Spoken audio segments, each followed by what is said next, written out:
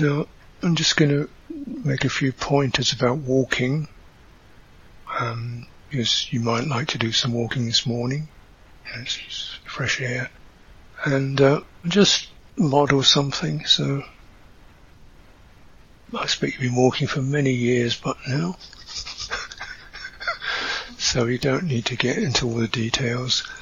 But just to bear in mind how arrow-like our walking is. As soon as I see a straight line, I start heading towards the point.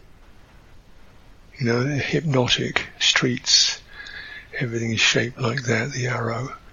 Because walking is about going somewhere, isn't it? You generally got walls on either side. You got traffic moving that, so it's hypnotic. So you're always doing that, and you're walking, always that. That's what I mean about the arrow of intention. I mean, it's not a deliberate, it's just, when I talk about intention, it's not a conceptual intention, it's an energetic intention. My energy goes that way. My body follows it. So, recognizing that, and it's an exercise, you know, what happens to be kind of like, I say ignore the walls, but go soft on that quality of pointing to the future, and just sense what happens when you move.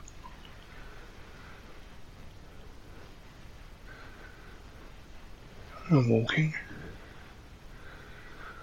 and really sort of get into the quality of the cohesiveness, the synchronicity of the body as it walks.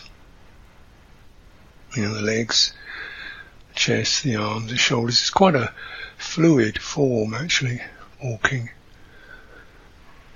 You know, you've got to let the weight move from one side to the other. And as you do so, the pelvis kind of sways slightly. And so, actually, what I'm suggesting is, of course, the body will move forward, because if you do that, that's what's going to happen.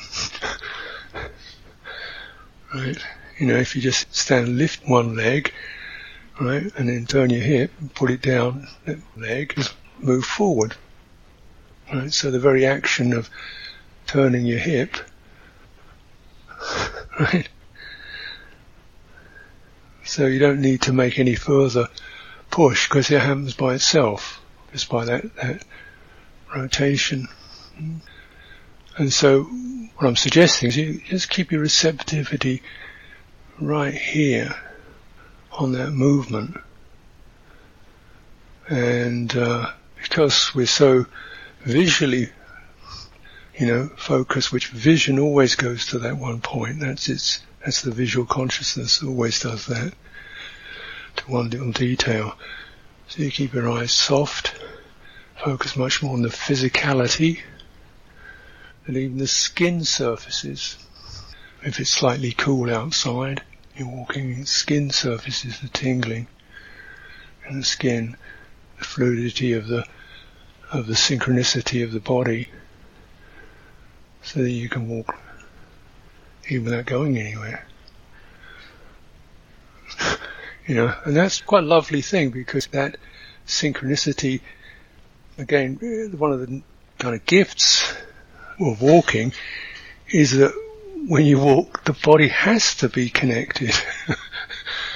Right? You know, it's just like standing, you've got to be balanced. There's no, you don't have to make a decision about it. If you're not balanced, you fall over. You know? So with walking, it does bring that synchronicity to the forefront of your mind.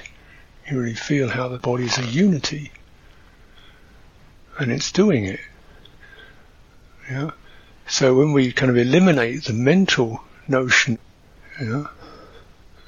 right, then we can receive that connectedness, fluid connectedness, everything lining up and energy moving smoothly through the body. And that's all we really want, because you're not going anywhere in walking meditation, are you?